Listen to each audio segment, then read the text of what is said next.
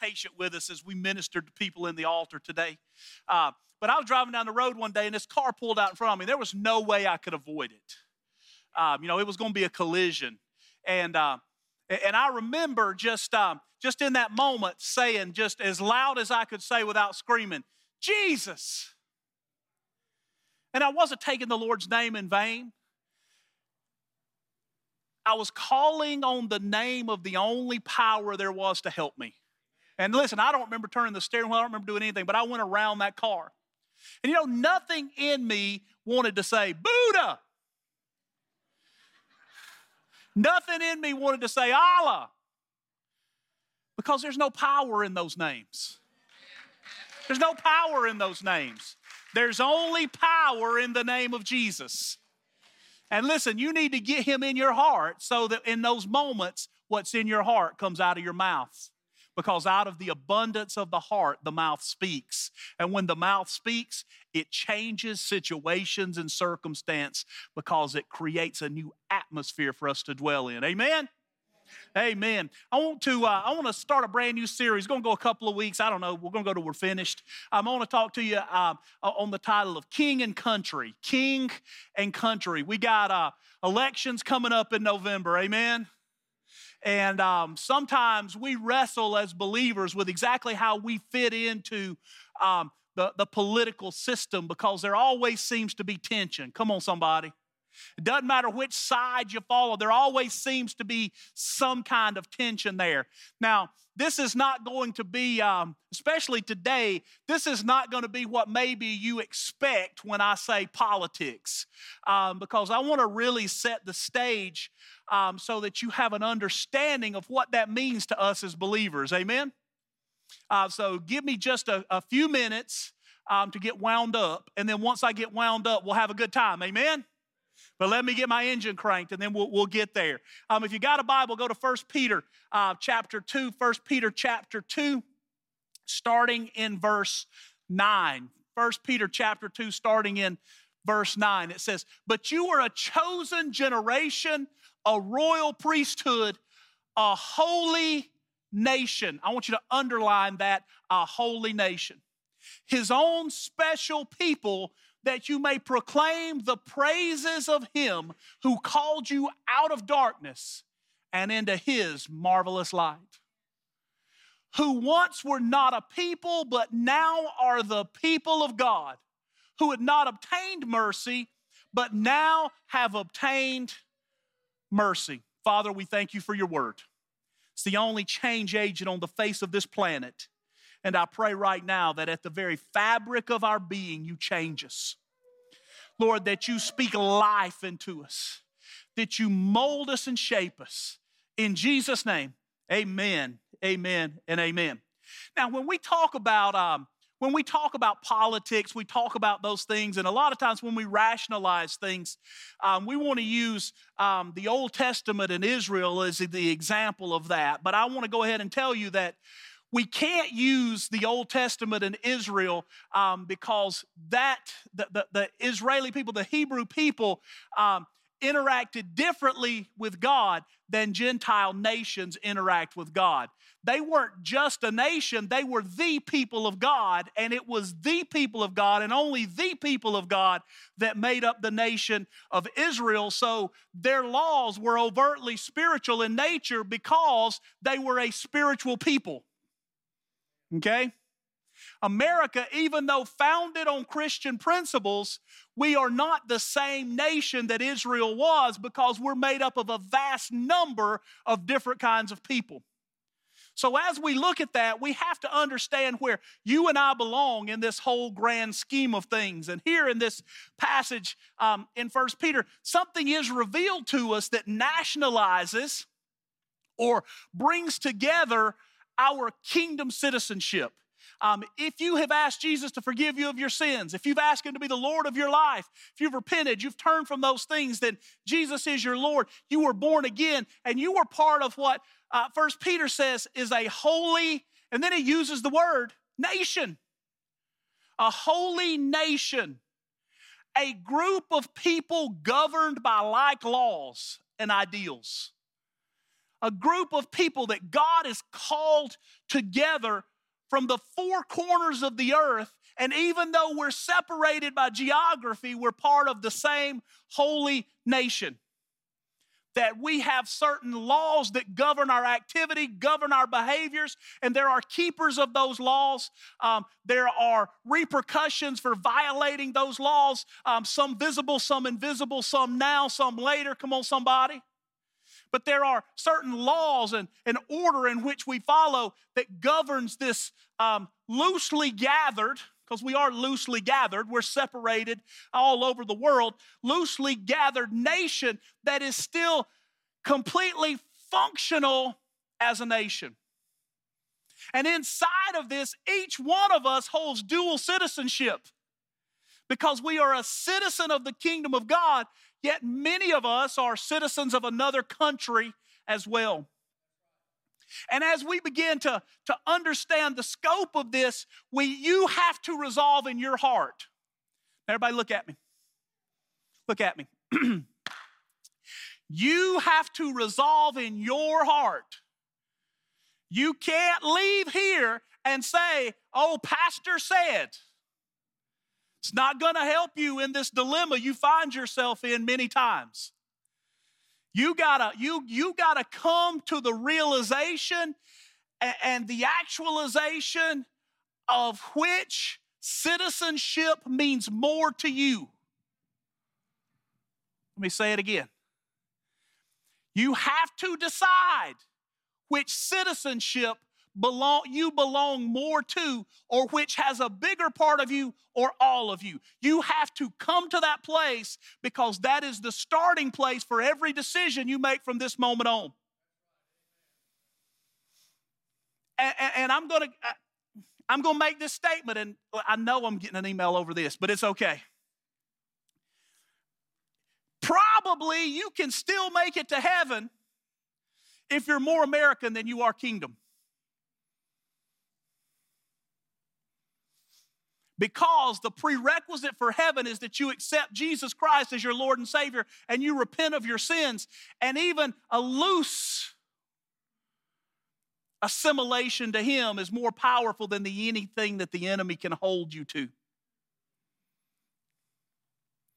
But you have to decide, because that's what matters when we talk about political standing and political affiliation and how we interact with politics and the way our country runs, is that who are we first and who are we second, because they can't live at the same place. They can't live on equal ground. God refuses to allow them to live on equal ground. If they live on equal ground, then He is not first. Let's keep reading, because Peter, he establishes this here. He establishes that, okay, you're a nation. And then just a few verses later, he begins to make some qualifications because he knew this was going to create tension in people's lives. Now, let me make a statement of leadership here. Not all tensions in your life are meant to be solved.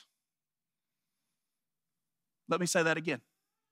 Not all tensions in your life are meant to be solved. We want to live outside of tension, but there are some tensions in your life that will always be there, and they are good because they keep us grounded and completely focused on what the Lord wants us to be focused on. Tension is not a bad thing when it exists as we push against the realities of the world and we embrace the supernatural being of Jesus. So he goes on in just a few verses later, and he begins to qualify what he's talking about, or not qualify, but then he begins to give us another glimpse into the realities of our dual citizenship.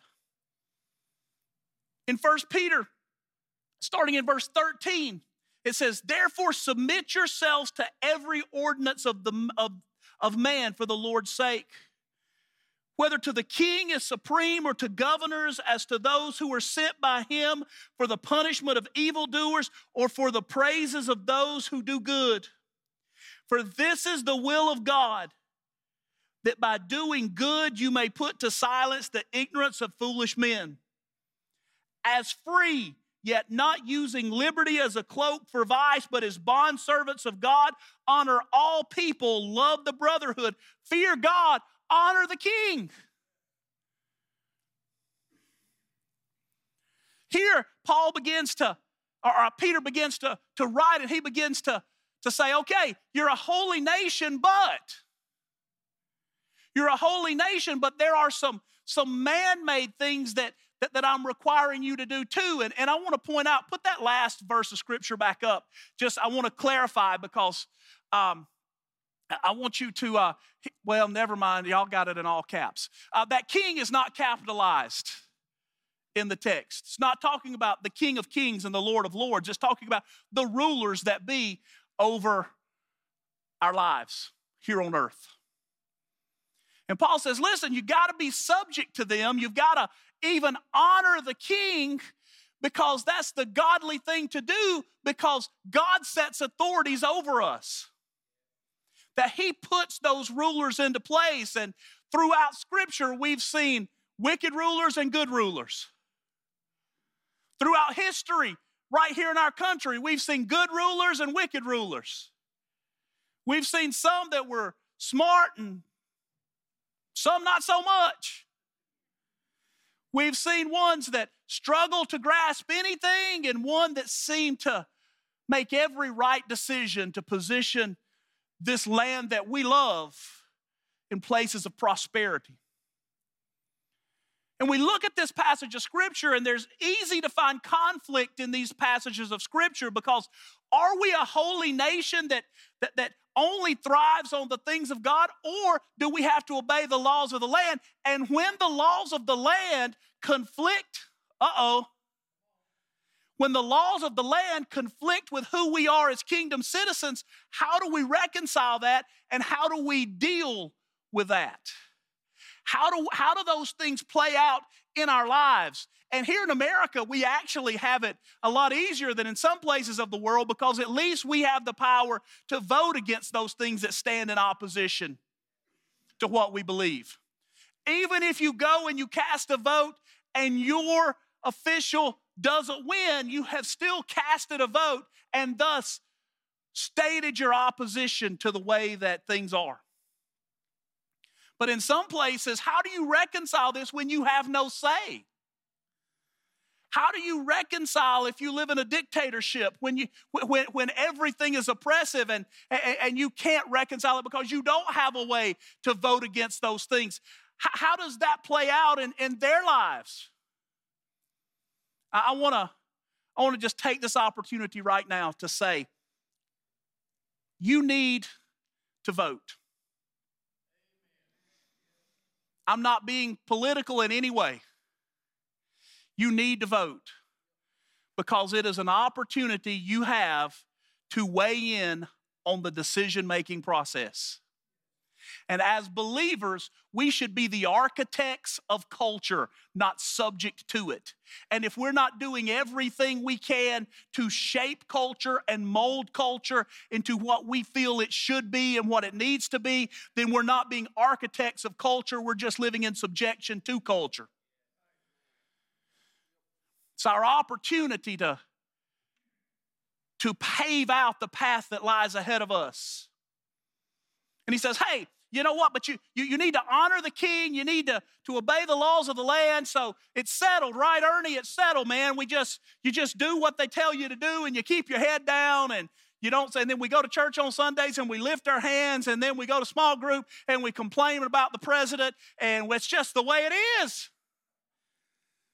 Bless God, it's just the way it is, and it's the way it's always going to be. And sometimes we'll be able to yay, and sometimes we'll boo, and it's just the way it is. After all, as believers, we're the minority in this thing anyway. We just have to put up with it because we're supposed to turn the other cheek.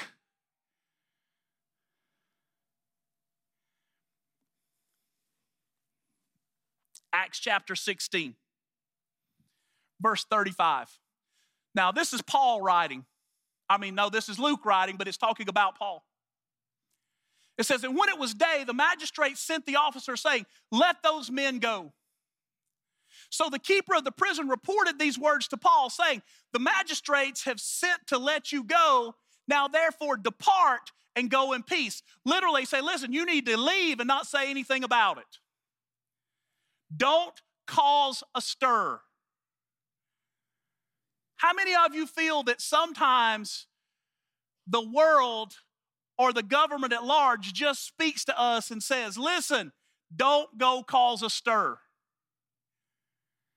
We're not going to do anything to you, but just keep your mouth shut about things you don't like, because after all, you're supposed to do what the law of the land says. So the keeper of the prison, but Paul said to them, they have beaten us openly, uncondemned Romans, and have thrown us into prison. And now do they put us out secretly? Now, first of all, I want you to understand what he's mad about. He's not actually mad about getting beaten. He's mad about the fact they're letting him out of prison, and they're doing it secretly so that everybody can't see the fact that God has intervened. He's mad that they're letting him out of prison because he wants it to be a spectacle, because he wants God to get the glory for what's happening. Never once does he say he's mad that he got beat, because he understands that the things they were doing were actually in opposition to the way the government wanted them to happen, and he expected persecution. Church, expect persecution. Expect it. Understand that it's coming because Jesus said it was. In the last days, persecutions will come. That's what the Bible says. And Jesus is not a liar. He told us it was coming. He says, listen, don't complain about the persecution. Complain when they don't allow the miraculous part of it to be seen.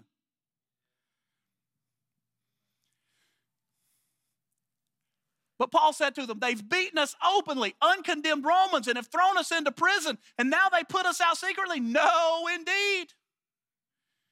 Let them come themselves and get us out. He said, tell them to come down here. Come out of the government building and come down here, because people need to know what's happening. And the officers told these words to the magistrates. Now look at this. And they, the magistrates, and they were afraid when they heard that they were Romans. When they heard that they were people just like them. Not this construct of words and verbiage that makes somebody seem like something they're not. Not this ideology that these people oppose everything that's good and everything that's healthy and everything that's positive. But they realized that they belonged just like everybody else. Then they came and pleaded with them and brought them out and asked them to depart from the city.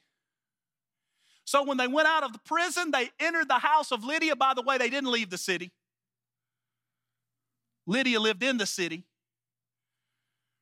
So they went out of the prison and entered the house of Lydia. And when they had seen the brethren, they encouraged them and departed. So Paul said, listen, you need to subject yourself to the laws of the land. And then Peter says you need to submit yourself to the laws of the land. And then Paul turns around and says, hey, but when it's in opposition to the things of God, not so fast. Because God is working and moving in every situation and every circumstance. And for every bad thing that happens, God is going to do something equally and greater good on the other side of it. So as we feel the pressure, there is also a release of freedom. As there is a disagreement, there is also an agreement somewhere. It's why throughout history, every time the church has faced true persecution, revival has come. Throughout history, every time the church is truly persecuted. Now, let me tell you what's not persecution. I'm not talking about somebody said something mean about you on Facebook. That's not persecution. I'm not talking about the fact that you got a speeding ticket because you were running late for church. Not persecution. Not persecution. Persecution is when you're penalized beyond natural measures because of what you believe and who you stand for. Persecution. He says, listen, when things begin to get in the way of the natural plan of God, that's when we have to stand up and say, no, indeed. Not yet, not now. We will not lay down and we will not be quiet, because there is a time for things, and the time for things now is the plan of God.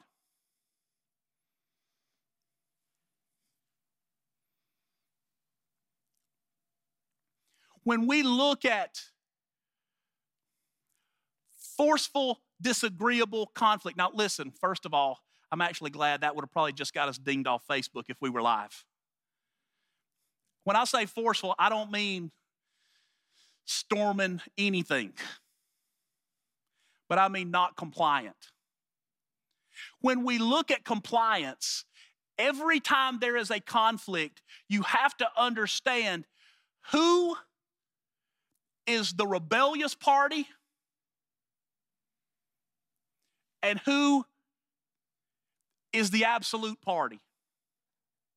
If a state decides to press back against federal oversight, then the state is the rebellious party. If a city decides to rebel against a state, then the city is the rebellious party, because they are the powers that be. They existed first, and they have greater influence and greater oversight. And rebellion throughout Scripture is wrong. But if we have dual citizenship, and we belong both to the kingdom of God and to America, or the United States of America, or whatever country you are a citizen of, and there is something happening that violates our principles as believers, we have the obligation, like Paul did, to stand up and say, no, indeed. Because the kingdom of God is greater than any country on the face of the planet. He is the one that establishes the rule of order. He is the one that establishes the rule of law. He is the great oversight. He is the one that breathes life. He is the one that gives protection. He's the one that gives provision. He is the one that does those things. So when any inferior government opposes a superior government, it is the inferior government that is actually in rebellion and opposition against the greater. So by us standing up and saying these principles violate the principles of God, and listen, I'm not going to do that. I'm not going. Now, first of all, let me just go ahead and say that right now in our country, there are no laws that force you. Hear me. There are no laws that force you. Say me. There are no laws that force you to violate kingdom principles. Are there laws that violate kingdom principles? Yeah, absolutely. But they don't force you to do it. Sometimes you don't like the truth, but the truth is the truth, no matter whether we like it or not. Is abortion still a thing? Yes. Does it violate kingdom principles? But you don't have to do it. Same-sex marriage, does it violate kingdom principles? But do you have to do it? So hold on just a second. I just want to clarify what you're saying. Jeremy doesn't have to marry a man. Right?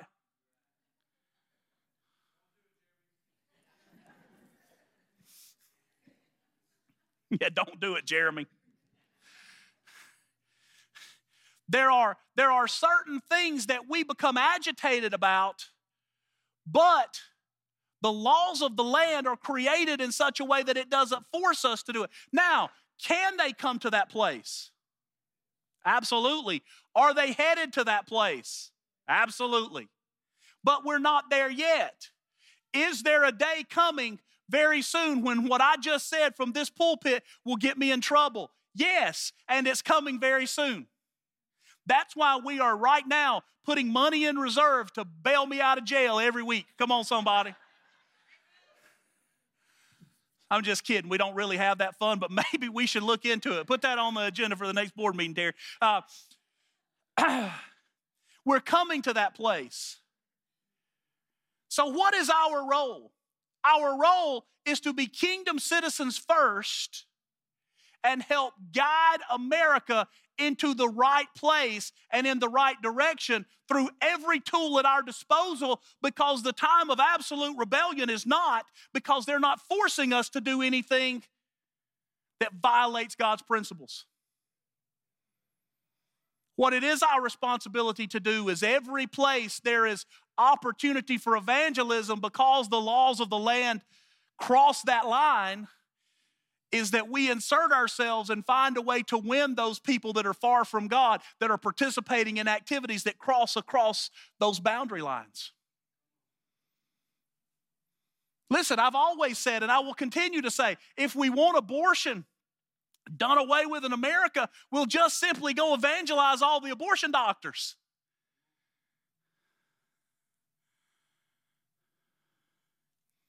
If you want to stop immorality, immorality can't be legislated out, because then it's just a modification of behavior. God doesn't look at behavior, He looks at heart. Our goal is not modification of behavior. Our goal is transformation of the heart.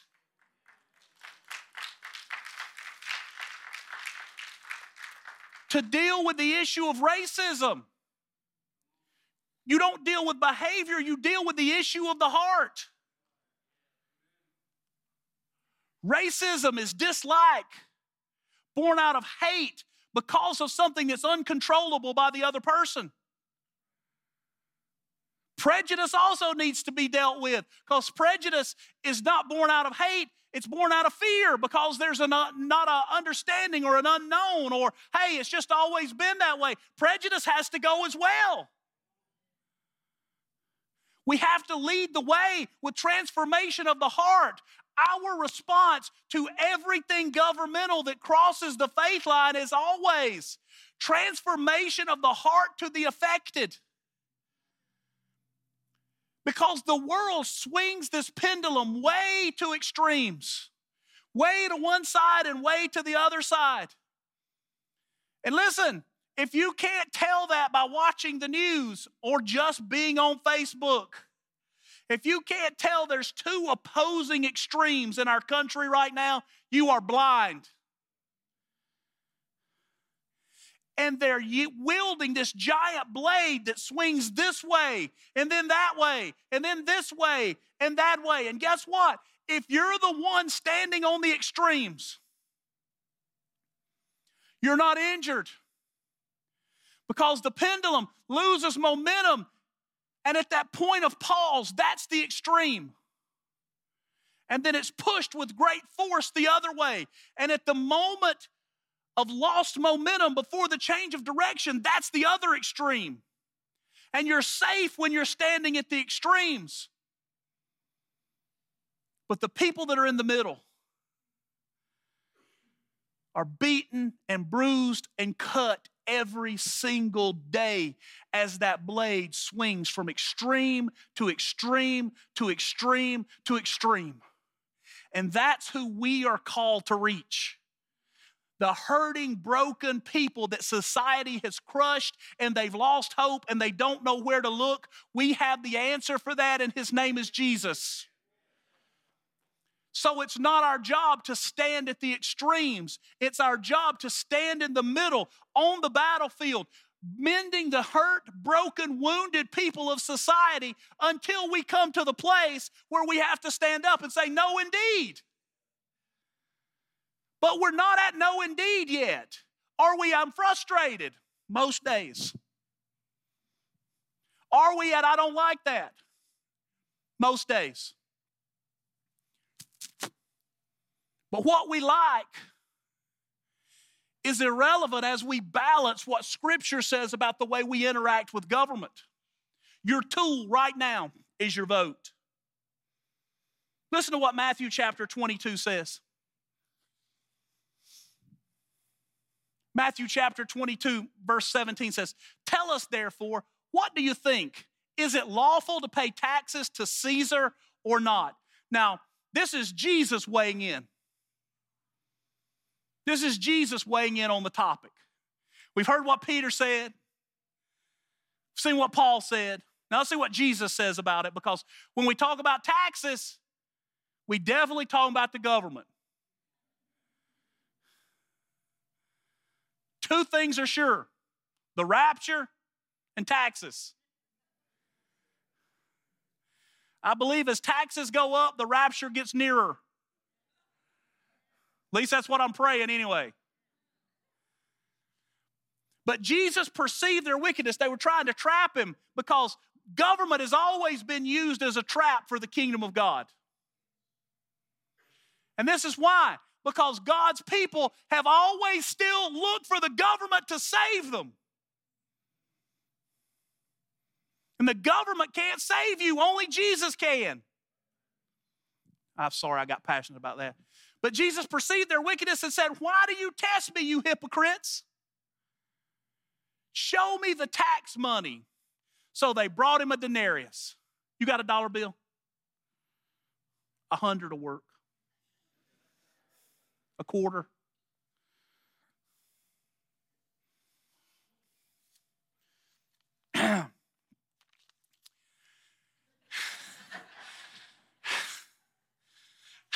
He just gave it to me. I mean, so he said, "Whose image and inscription is this?" Whose image is on that money? Well, this is one of our founding fathers, representational of the government.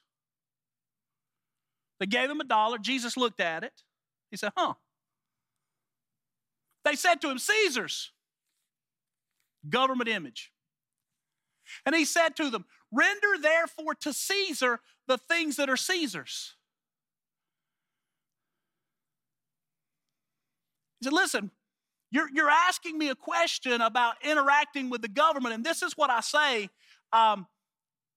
If it bears the image of the government, render it unto Caesar." In other words, if it's not violating my principles, do what you should do. Come on, somebody. Y'all are awful quiet today. I don't know if I'm preaching bad or y'all getting it. I don't know. You can have this back, or you can give it to me. I mean, that's like 30 minutes work for Jeremy. He said, "Render therefore to Caesar the things that are Caesar, and to God the things that are God's." When they heard these words, now these were the people that were trying to trap him. When they heard these words, they marveled and left him and went their way. When he looked at him and said, "Okay, here's the deal. If it belongs to Caesar, give it to Caesar. If it's got Caesar's image on it, it belongs to Caesar's. But if it's got God's image on it, give it to God." Whew. I'm about to go somewhere. The band can come and get ready because we're about to jump in there, and then Holy Spirit's about to move. People are going to get free today. He said, "Give it to Caesar if it belongs to Caesar. If it's got his image on it, go ahead and give it to him. Don't complain." Listen, do I like paying taxes? No. I'm going to go even further than that. Do I like driving 65 in a 65? No.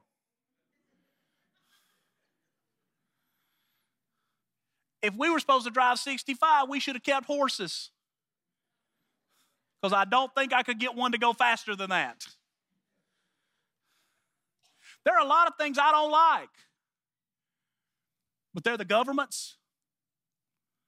So I give them to the government.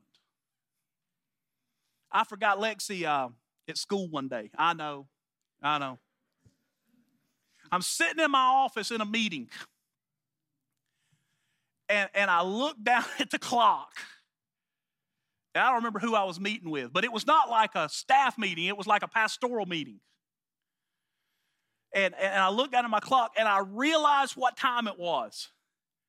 And I jumped up and just ran out of my office. I didn't say bye. I didn't say what was going on. I just left the person sitting on the other side of my desk. And I jumped in my truck and I took off down Winder Highway. And right after I got past my mother-in-law and father-in-law's house, I saw him and it was too late. So I just pulled over on the side of the road and waited. And he came around and he said, hey, do you know how fast you were going? And I looked at him and I smiled and I said, do you? He said, yes, I do. I said, I have a good idea. He said, yeah, I knew you were going fast when you were passing the cars in the left-hand lane. And they were going fast enough to get a ticket. And I said, well, I forgot my daughter at school. I'm on my way to get her, so I'm guilty. I use the words, I'm guilty. So the faster you write, the slower I can drive the rest of the way.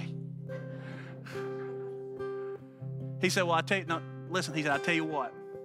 Now, first of all, I'd already invited him to church by this time. He said, I tell you what, Pastor. He said, go pick up your daughter and come back and I'll write you the ticket. I said, well, I'd rather you write me the ticket now because I don't really want her to see that. So she's okay. They got her at the school. So he wrote me the ticket. I invited him to church and I thanked him. I didn't get mad. I didn't mouth off. I was guilty. I broke a law of the land that did not violate kingdom principles. Now, I violated a kingdom principle by not being there to pick up my daughter from school on time. I failed the parent test. It wasn't the officer's fault, right? Give unto Caesar what is Caesar's. But give unto God what is God's. I want to tell you that you are made in the image of God. That's who you are. You are God's likeness and image. And if the symbol of Caesar is what brings things to the ownership of Caesar, then the image of God is what brings things into the ownership of God. And if God is your creator and your owner, and he wants to use us as a tool of good, even facing some things we don't like, should we not be willing to face some things we don't like? Should we not be willing to stand and say, this is the kingdom of God, but what they're saying can be done, I don't have to do. So I'm always going to stand for the kingdom of God, and I'm going to live out a testimony, and I'm going to do those things, but it's not time to yes indeed yet. Church, there is a community at stake outside those doors. Lives, souls. 68,000 within a very small circle around this building. And that number's going up every day. we have an opportunity to do things, to see things that we've never had the opportunity to do and see before. To evangelize at a pace that has been almost impossible in our area before, because God is bringing people near us. But we have to get off the offense wagon and stop being so mad about the things that are, that we can't be the thing that needs to be. Is it okay to disagree? You need to disagree. But you can't be so consumed with your disagreement. Listen to me. You can't be so consumed with your disagreement that it renders your witness ineffective to the people around you.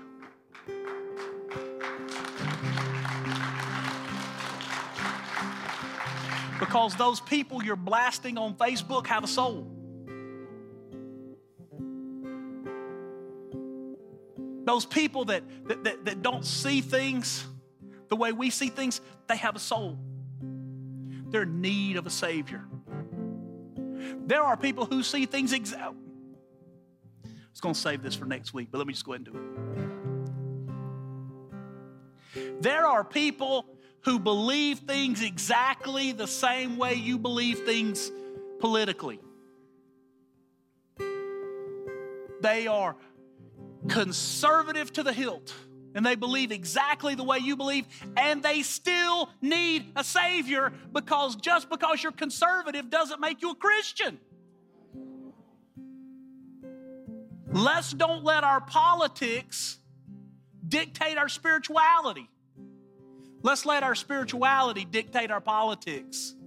People first, people first, people first, people first, people first. Do you know how we'll know if we're people first? That this month, and it did, our food pantry broke a record and fed more people than it's ever fed before. And we broke a record that our food pantry set last month.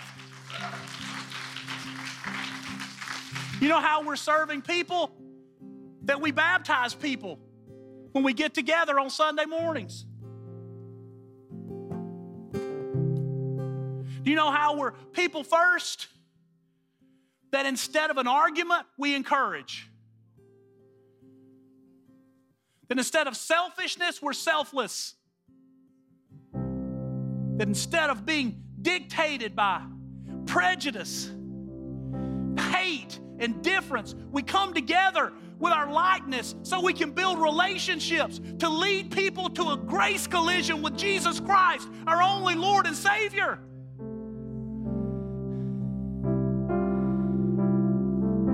Big election coming up in November. We've laid the foundation. Next week, I'm going to tell you who to vote for.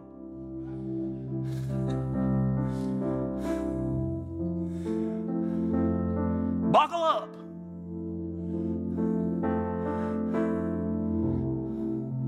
I'm just kidding. I'm not going to tell you who to vote for. Well, I actually am. I just probably won't call them by name. But church, today is the day where you let go of your hurt feelings, of your agitations, those things that get you worked into such a frenzy that you don't have the ability to look past the difference to the soul that's hurting and broken. Today is that day for you. And listen, this is why. Because Jesus needs you in the fight.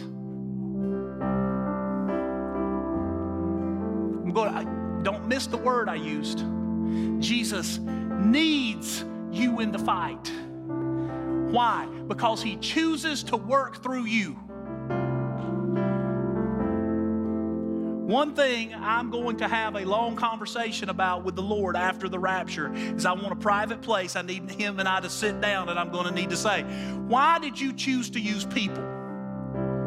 There was a much more efficient way for you to do this. I'll probably draw it on a whiteboard if he has one, and he's going to look at me. He's going to say, yeah, but I love y'all. Don't know why. But I'm just so passionately in love with y'all that I just chose to use you. I just can't get enough of y'all. I mean, I suffered separation from you. I didn't speak to you for 400 years. Then the only way to reconcile that was to die for you. And it's the best thing I ever did because I love you so much. And if Jesus loves you that much and he loves your neighbor that much, shouldn't you learn to love your neighbor too? Everybody stand with me.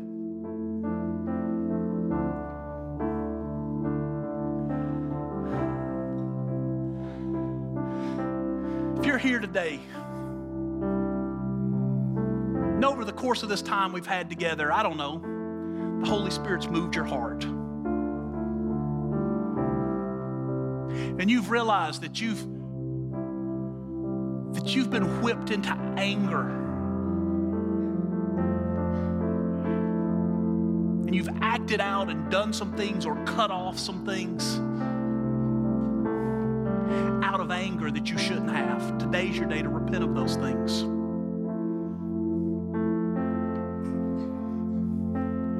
Maybe your heart hasn't been as open to the world around you and those that are not like you.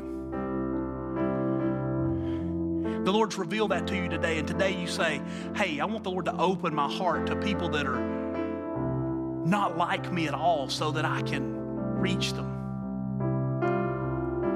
Paul says, I become all things to all men that I may reach some. He didn't say that I become all things to all men that I may reach all of them, because he knew that you're supposed to reach some too.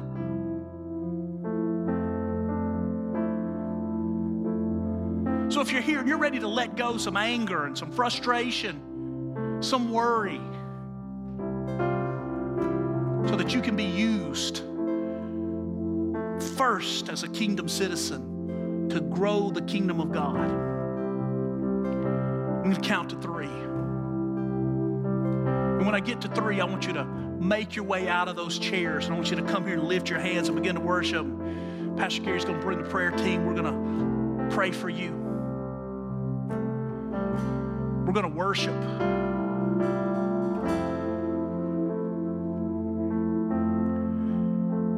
But maybe you're here today and you've never asked Jesus to forgive you of your sins. You've never asked him to be your Savior.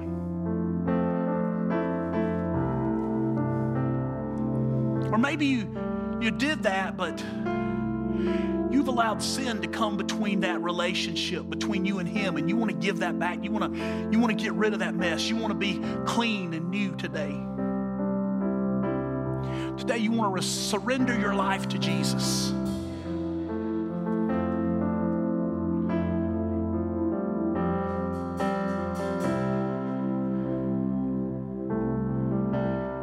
When I count to 3, I want you to step out and move as well. And when that prayer partner comes to you, I want you to look at him and say, I want to be saved today. We all need it. The Lord found me bound with alcoholism and drug use. I feel like Paul when he says, they were sinners and I was their chief. And he found me in that dorm room. He covered me with his mercy. You're not too far gone. You're exactly where you need to be right now to experience his grace. So on the count of 3, if that's you, make your way to the front. 1, 2, 3. Step out and move right now. Where are you? Come on. Come on. You want to let go of that animosity and that anger, that blinding rage that you have seen. Listen, I know it's hard to let go of. Listen, somebody needs to hear this. Because you've made it your identity, let your identity be found in Christ. Come on. Come on. Where are you? Step out and let go of that thing that's holding you back from reaching the world. Come on. Come on.